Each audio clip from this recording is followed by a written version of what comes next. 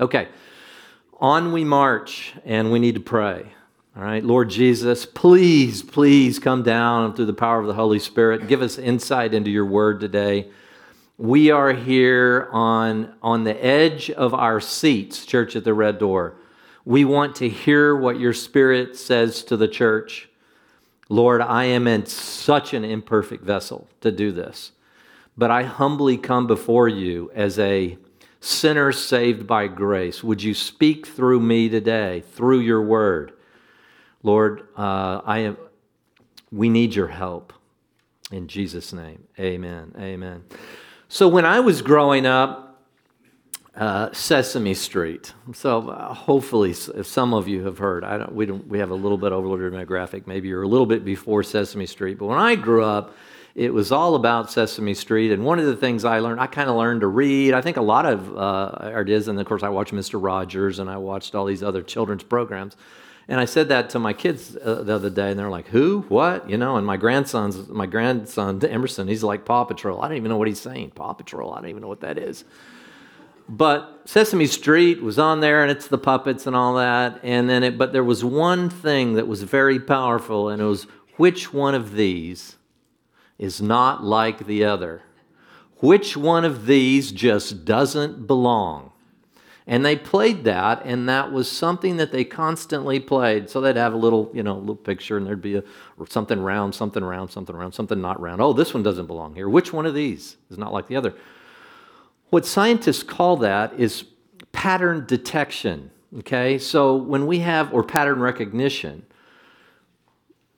listen to this. One of the most erudite guys, in fact, I think some suggested that in the 20th century he would be a top 15 world changer. He's a futurist, a guy by the name of Ray Kurzweil. And he actually prognosticated based on the math where we would be technologically based on transistors and the exponential growth of knowledge through the advancement of technology. And now we hear about it all the time with artificial intelligence. He had actually predicted back in the 80s that he actually predicted the internet, number one, because there was, I think, 1,000 scientists that first were interconnected trying to grab all their information and then have it coalesce into one place, and so they could, the growth would be quicker rather than the old days, some guy sitting alone in his lab writing things out, and then maybe the next generation would say, "Oh yeah, he did this," and then they build. But everything builds on itself, and now with the internet, not only do you have the horrors of what I consider the horrors of social media, at least everybody has a voice, but it does allow for the growth of technology.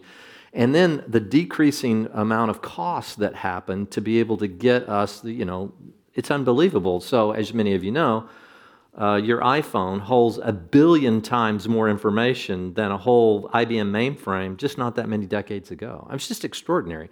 He had basically predicted on that graph, and he ultimately says, I disagree with this, by the way, because we're created in the image of God, and we understand that soul, call it consciousness if you want to, that's what secular people call it.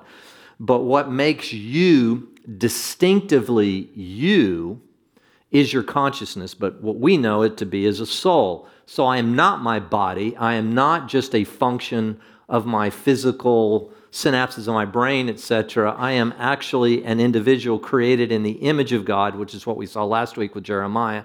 I knew you, Jeremiah, while you were yet in your mother's womb.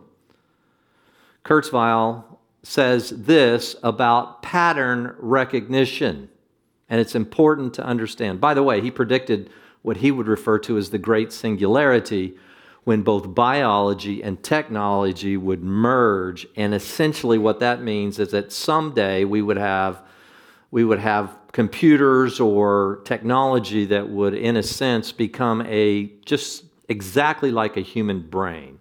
Now, obviously, I disagree with that. There's self-awareness, but they said, no, this is going to happen. This is going to happen. And, of course, we're calling that artificial intelligence now. And is there something that would, and they would call it emergent consciousness that would even come out of a robot, for example. I disagree with that wholeheartedly. However, this is fascinating. Listen to what he says in Psychology Today, an article that was written many years ago. Pattern recognition, according to the IQ test designers, is a key determinant of a person's potential to think logically, verbally, numerically, and spatially. Compared to all the other mental abilities, pattern recognition is said to have the highest correlation with the so-called general intelligence factor.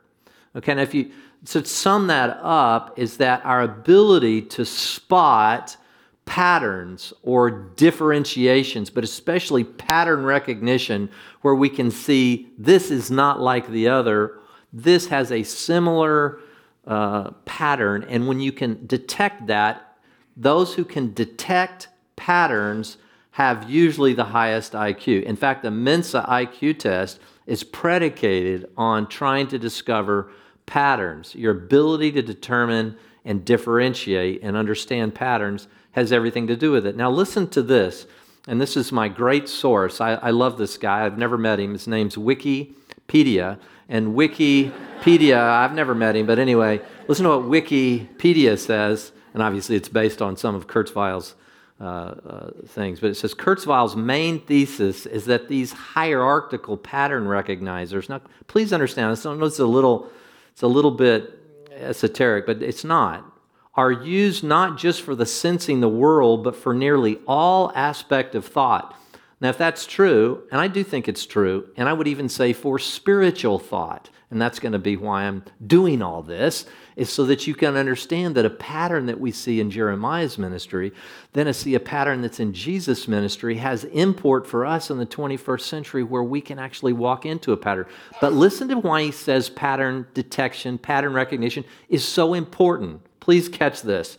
For example, Kurzweil says memory recall is based on the same patterns that were used when sensing the world in the very first place.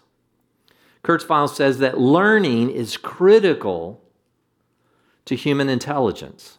A computer version of the neocortex would initially be like a newborn baby, unable to do much. Only through repeated exposure to patterns would it eventually self-organize and become functional. Now, what does that have to do with Jeremiah? I think a lot, because what the Lord does, that it's been my experience in the Word, is give us a cyclicality of patterns that, by the way, are also continuously growing. It's not a new revelation, but it's a new unveiling of what has been written before as time progresses. In other words, we know a lot more than Jeremiah knew during his time. The Christ event has occurred. It was going to be the suffering servant and the king. You know, a king mounted on a donkey that I went through a few weeks ago. He couldn't have seen that. He talked about it. He even lived it out in his life in various ways. And over the next couple of weeks, I'm going to show you some very intricate patterns in the life of Jeremiah that were mirrored in the life of Jesus. And rather than just a history lesson, there are things that I then want mirrored in my own life. And as I am able to detect these patterns, by extension now if we can detect these patterns, what does he say? It eventually is going to allow us to be what? Self-organized and functional. In other words, we're all on the same page. Most people I meet, you say this, and I watch videos all the time. It's how I learn. I'm constantly, without any pattern, without an understanding of a general narrative of Scripture, how are we functional? It's just like people don't even know what this is at all. It's a revelation of Jesus, but what is that? It's a revelation of the gospel. Yes, it's all those things. And it's so beautiful, and it works together. Over 40 authors, 66 books written over about a 1,500-year period of time. It's an extraordinary thing. And again, as I've told you before, it gives me such confidence, an intellectual anchor, as I see the beauty and the integrity of the design, not just of creation, because there's pattern in creation, but pattern in the Word of God, starting in Genesis and culminating in Revelation. Oh, well, just a bunch of guys in pointy hats, years later, hundreds of years later, put together this artificial thing and mythologize Jesus, and they have no idea what they're talking about. If they had the intellect, and by this, now remember, this is not me patting myself on the back as some intellect, but through the Holy Spirit, we should be able to begin to ingest these patterns and understand exactly and precisely what God's trying to say about your life, why you're here, and who you are, and why you matter. Because many people will wake up today and they'll just eat, drink, and be merry, for tomorrow we die, not recognizing that there was not only order in their design, but there's order in their future if they tap into it in Jesus. And the more we can determine patterns in life and through the Word, the more we can get a picture of it, and we can become functional. Does that make sense? You have to be able to understand what it is you're doing when you say, I'm following Jesus. What does that even look like? There's all kinds of charlatans out there that are saying, well, this is what God says, and this is what God says, and this is what God says. And not only just in all the religions all over the world, but just even in Christianity at times, they're just all this. And said, no, it has to always plug back into these general patterns. And if they do, I can smell it. You know what it smells like? It smells like authenticity. That's what it smells like to me. It smells like authenticity. And you can begin to smell immediately.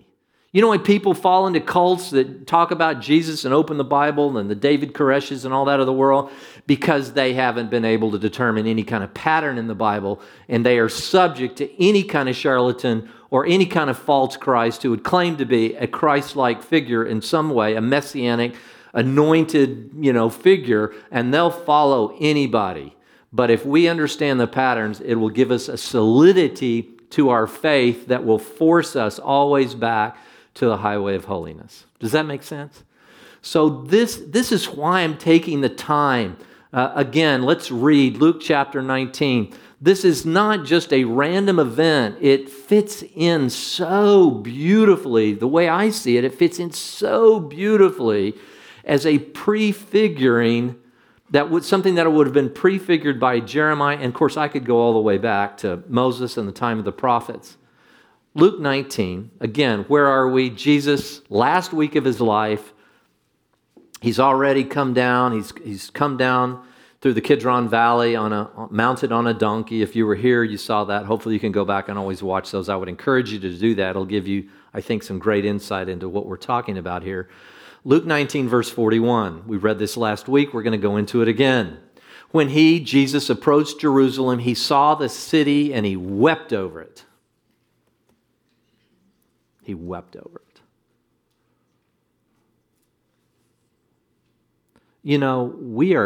We are incapable of reaching the Coachella Valley unless this would define us emotively. Do you weep over this valley? Or you just always talking about how bad it is or how far from God it is? Or do you weep over men and women created in the image of God that either deny his existence or are running from him, feel shame, feel guilt? The Bible says, and they may be offended. I don't care. I know the word is incredibly offensive. The gospel is a rock of offense, man. You're enslaved to a life of meaninglessness.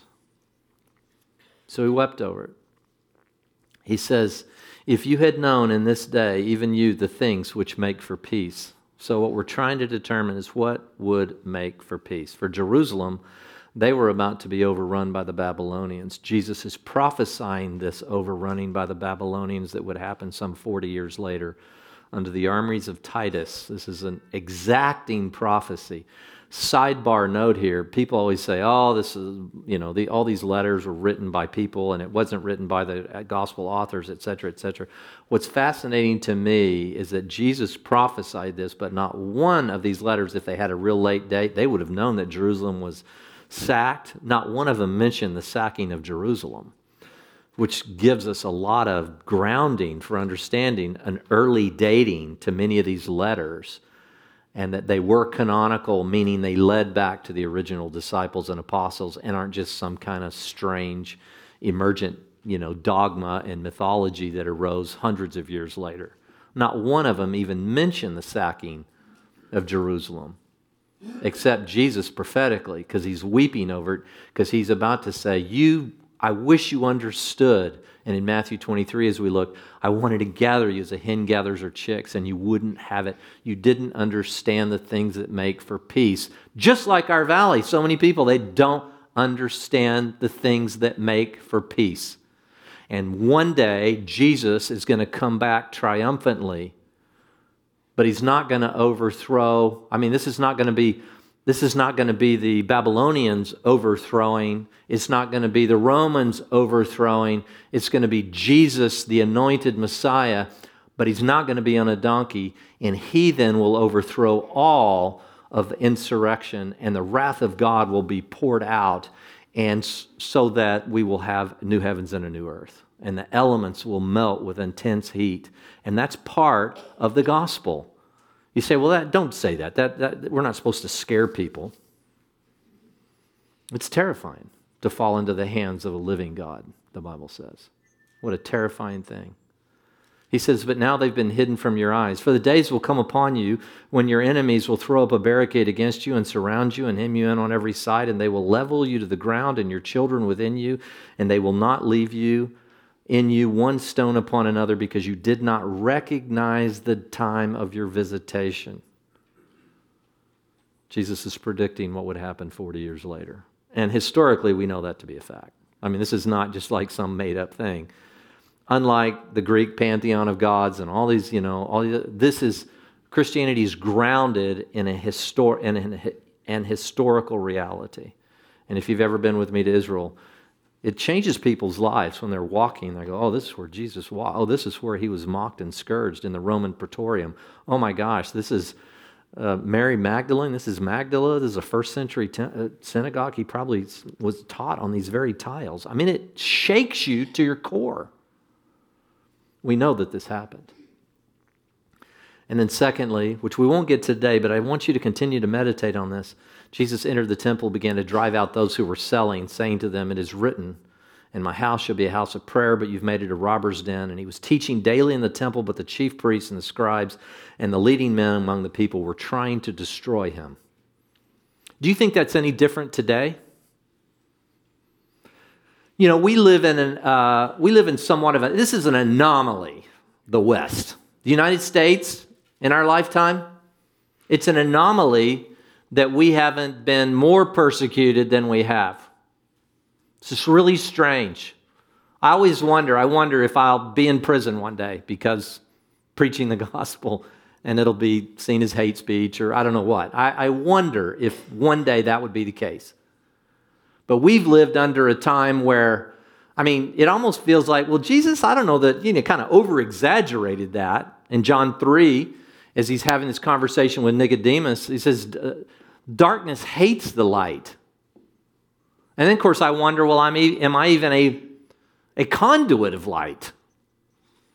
It's like one of my friends told me, Tim Philpott, who's been with us before, was on our board for a long time at Lynx and was a state Kentucky and a judge. He says, I read about all these guys, around the world, and everywhere they go, they're put in prison, they're stoned, they're killed, How many Ethiopian pastors will be killed this week?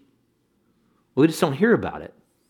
We're just like, well, I got to go to church. It's too late. It's too early. So, it's an anomaly. It's like a shell. We have this bubble that doesn't feel like what Jesus was talking about.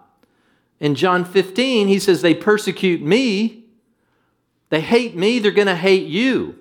And we don't feel hated. So Tim says, I look around and everywhere I go and speak, I hear about these pastors being killed, and everywhere I go, they offer me a cup of tea, It seems like that's not my experience, really. I've been persecuted, yes, and socially ostracized in various places, but I've never been killed or sawn in two. At least the last time I checked, Or John 17 in the high priestly prayer. He's saying, Father, I've given them your word, and the world is going to hate them for it. Or Paul to the Galatians, those things born of the flesh persecute those things born of the Spirit. Timothy, Paul told Timothy, those who desire a godly life will be persecuted. And I wonder about that at times. I really do.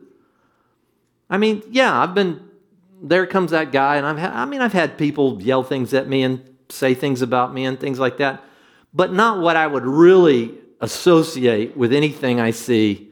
Certainly in the life of Jeremiah, as we will see, and certainly not in the life of Jesus, or for that matter, all the prophets.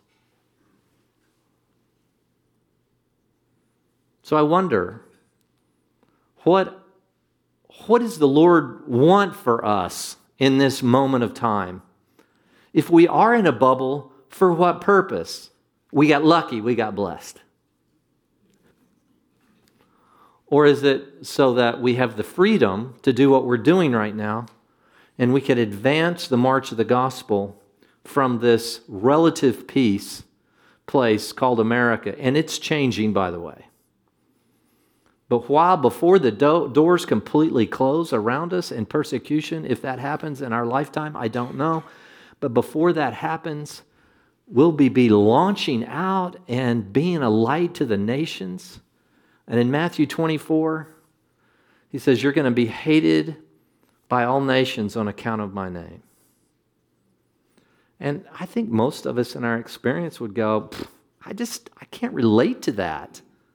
You know, I have people that might not, if I invite them, might not come to the tour outreach, but they don't turn around and, try to stab me. I know this seems like a buzzkill. I realize that. But I just want us to, Lord, why are we here? Why do you want us on Jefferson and 49th? Why? Why this time? Shouldn't we just take our beanie weenies and flashlights and go into a cave? Or get an enclave where we can all just live together and be happy and sing Kumbaya? Or no, because I've called you to be a light. And that was that first worship song. Be a light. Go for it. But we live in an age of convenience. And I'm telling you, the American experiment is, at least in this last 50 to 100 years, is an anomaly in the world. And if you've traveled, even in Europe or where you've seen, man, it's a different world. What would it be like to be a pastor in the Ukraine? Or for that matter, the underground church in North Korea? Or you just go down a list of people and pastors and believers who right now, today, are spending and will spend the rest of their life, however long it is, imprisoned in a pit, in a hole, in a dark place for the name of Jesus.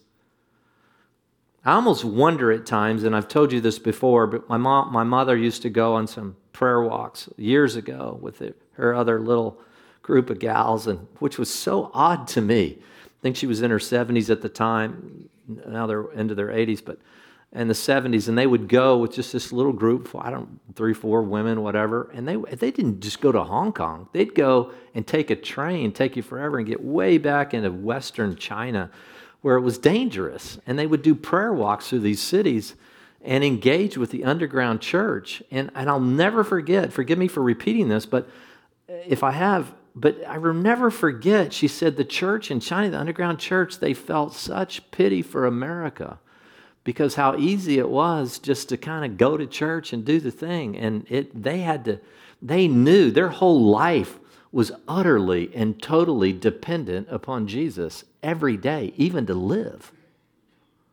And they thought they had the blessing. And then in some ways, America, you'd think, they'd all want to depart and go to America where there's freedom of religion. They can, go to get some Shakey's pizza afterwards or something, And again, I don't have a critical spirit here. I'm thankful for the freedoms that we have. I hope that they continue throughout my life and the life of my kids and my grandkids. But for what purpose? So that we can effectively mourn. So again, last week we looked at Jeremiah and the calling on his life, that God knew him while he was in his mother's womb.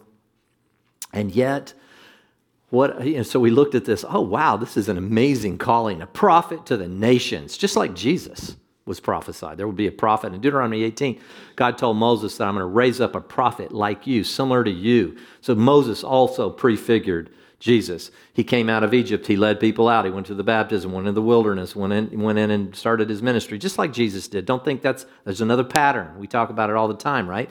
Pattern recognition. That helps me. It helps me talking to people about Jesus. Look, you're going to have to come out of Egypt. I don't say you're going to have to come out of your old life. We need to get you baptized. You need to be filled with the Spirit. Then you're going to go into the wilderness. Then you need to be discipled, and you need to be trained into what it is to be like Jesus, and eventually need to cross the Jordan and move into your calling using your gift in context of a missional community. If I didn't have that pattern, I'd just be like, I don't know what to preach on this week. Maybe just God wants to help you with your life. But that pattern recognition helps, and this is exactly what happened. So Jeremiah is a pattern for Jesus, and Jesus, just like Jeremiah had become an enemy of the state, even though he was called to be a prophet, just like Jesus. In spite of that, again, he lived, as I alluded to last week, he lived through the reign of 5 different kings, only one relatively righteous, Josiah, Jehoahaz, Jehoiakim, Jehoiakim, and then finally Zedekiah, and then a non-king, but a governor, Gedaliah. And they were all just a horrible finish to their lives, except for Josiah. Josiah was murdered at the end, but the other ones were ruthless and not God followers. And this was his task. That's a hard place to be. He watched as Judah slowly and steadily walked into the path of utter destruction, just like Jesus here. After a siege that lasted about 30 months, Zedekiah, after a failed alliance with Egypt, Pharaoh Hophra, was captured and had to watch his own son slaughtered before his eyes and then have his own eyes gouged out. King Zedekiah. Finally, Jeremiah, in the end of his life, is even forced out of Judah, and against his will, because he had been telling them, the remnant that was left after the Babylonians had destroyed him, don't go to Egypt, don't go to Egypt, be right here in the middle of this Babylonian captivity, have a family, be a light, God's going to restore it in 70 years, all this, and they just turned their backs and they went down to Egypt, said, if you go to Egypt, you're going to be destroyed, and eventually they were. The vast majority of them were destroyed, including, according to tradition, Jeremiah, who would have been stoned in Egypt. It seemed to be so promising.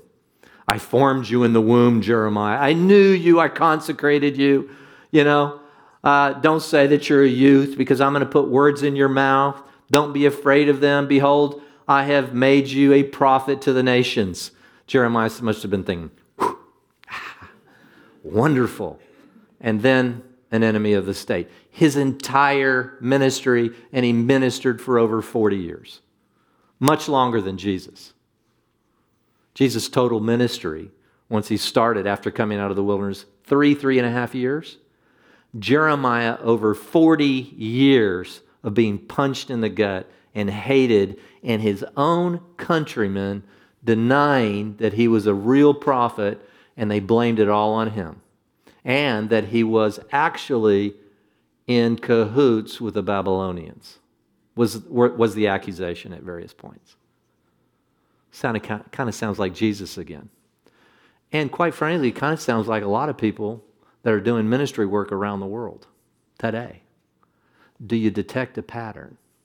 So let's start here, Jeremiah 4. Don't freak out. We're coming to a close here. I don't mean we're starting like today. I know you have places to go and people to see, but let's at least get through this passage. Would you bear with me? Jeremiah chapter 4. Again, think about this. Jeremiah was put as a prophet to prophesy all the way into the Babylonian captivity. Don't partner with Egypt. Live under the Babylonians. Was considered an enemy of the state, all this. Jesus, same thing. Comes in, hated by his countrymen, most of them, most secular and religious Jews. Not all, obviously, because many Jews followed him, and that became the early church. Jews were the foundation of the early church. But for the most part, he was rejected. He was thrown out. He experienced a pit, as we'll see next week too, right? Just like Jeremiah. Jeremiah's thrown into a pit. Jesus thrown into a pit under Caiaphas' house. Again, pattern recognition. And then us, to go into a place where, our own countrymen, potential Americans here that we love and mourn over, and they will see us as an enemy of the state. That is increasing in our day, big time. Considered an enemy of the state. Enemy of the state. Breaks my heart. And yet they both continue to do ministry and love the people that were persecuting them. And that's why Jesus says you must pray for those who are persecuting you. You must love your enemy. Have you ever wondered why it's so easy to persecute Christians? Because at least by design and by our understanding is that when we're hated, it's easy. There's no risk to persecuting a Christian, because if they're actually a believer, a follower of Jesus, they will love you in return. They'll turn the other cheek. They'll pray for you. They'll continue to ask you to dinner. They'll continue to ask you to go to some silly, not silly, but, outreach with golfers, people chasing balls into holes. I mean, all this kind of thing, and then we're called to pray. That's really not the case with Islam. You say, well, why is nobody really harshly critical? Well, the reaction there is that you do the Lord's work if you turn and it's not a good result if you criticize Islam. Does that make sense? I mean, that's just the reality. We will be persecuted. And we will bless them all the way to the stake. How many people did that? Wycliffe and all these guys, the translators of the Bible, and some of these, go back and study church history. It's phenomenal. It's awesome. People with the spirit of Jeremiah and the spirit of Jesus. So this was Jeremiah's heart. Jeremiah 4, verse 19. My soul, I am in anguish. Oh, my heart. Jeremiah, prophet of the nations. Don't worry, I'm going to put my... And but he's pouring out his soul to God here. My heart is pounding in me. I cannot be silent. Do you feel that way about the gospel? I want to feel that way. In any and every situation, I cannot be silent. I have to be judicious. I have to be wise. I have to be as shrewd as a serpent. I have to be innocent as a dove. I have to do it in a winsome way. I have to do it in a compelling way.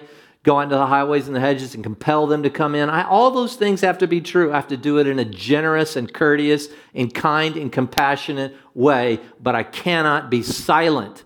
Jesus wasn't. His disciples were like, don't go down that road. Don't go down that road. That's a bad decision. And Jesus could not be silent. Jeremiah could not be silent. I want that. I need that.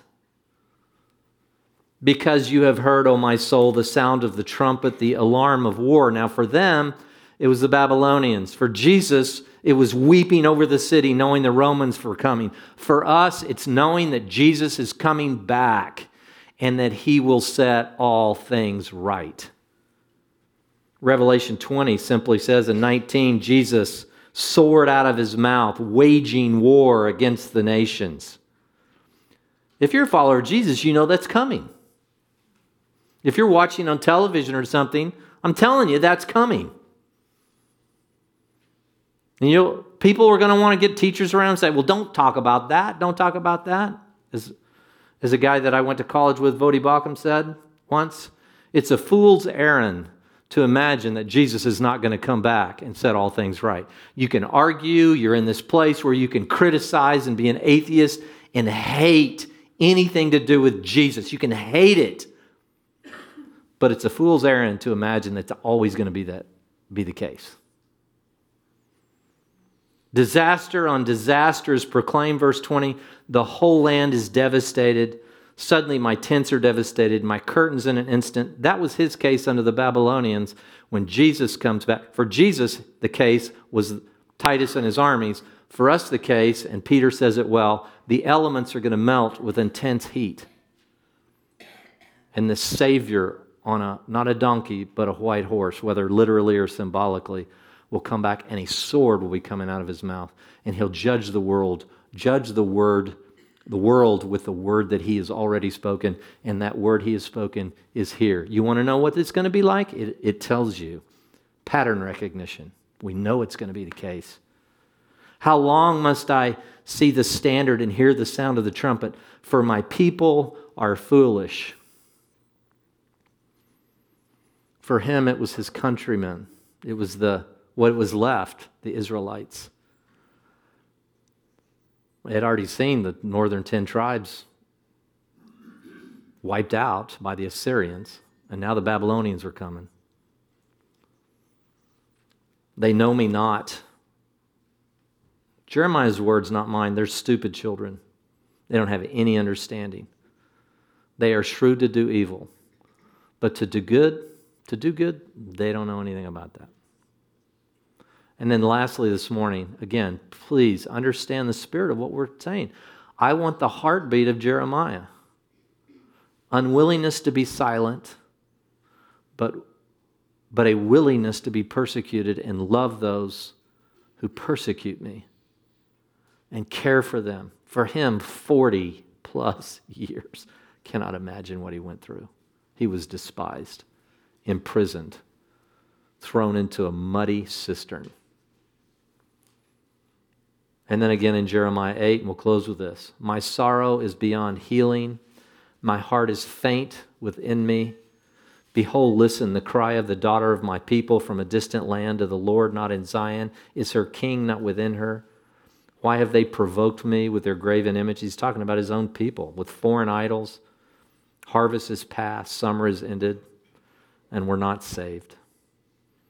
The brokenness of the daughter of my people, for that I am broken, I mourn. Dismay has taken hold of me. Is there no balm in Gilead? Is there no physician there? Why then has not the health of the daughter of my people been restored? He's praying this. He's crying out to God. He says, you told me I was going to be this great prophet, and I'm going to pluck up and tear down in terms of nations. And he does at the end of Jeremiah.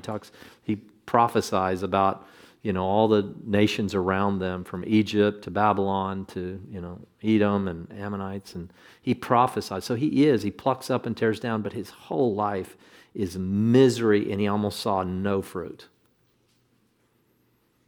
And yet God, he was amazing, right? He was amazing. So in closing, even though Jesus and Jeremiah were hated by the ruling class, both secular and religious, they still cared for those same people. They confronted them, but they loved them. Jeremiah wept over the state of his people. Jesus wept over the state of his people.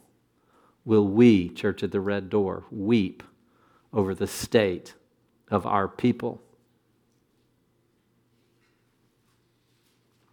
So next week, we're going to even take a deeper dive, now that you have this foundation laid, for an understanding of pattern recognition and Jeremiah and Jesus. And of course, we could lay this out in through many different prophets' lives. But specifically, we're going to see some extraordinary specifics that relate to the life of Jeremiah and Jesus. And then, my friends, by extension, us. It's informative. It helps me in the 21st century.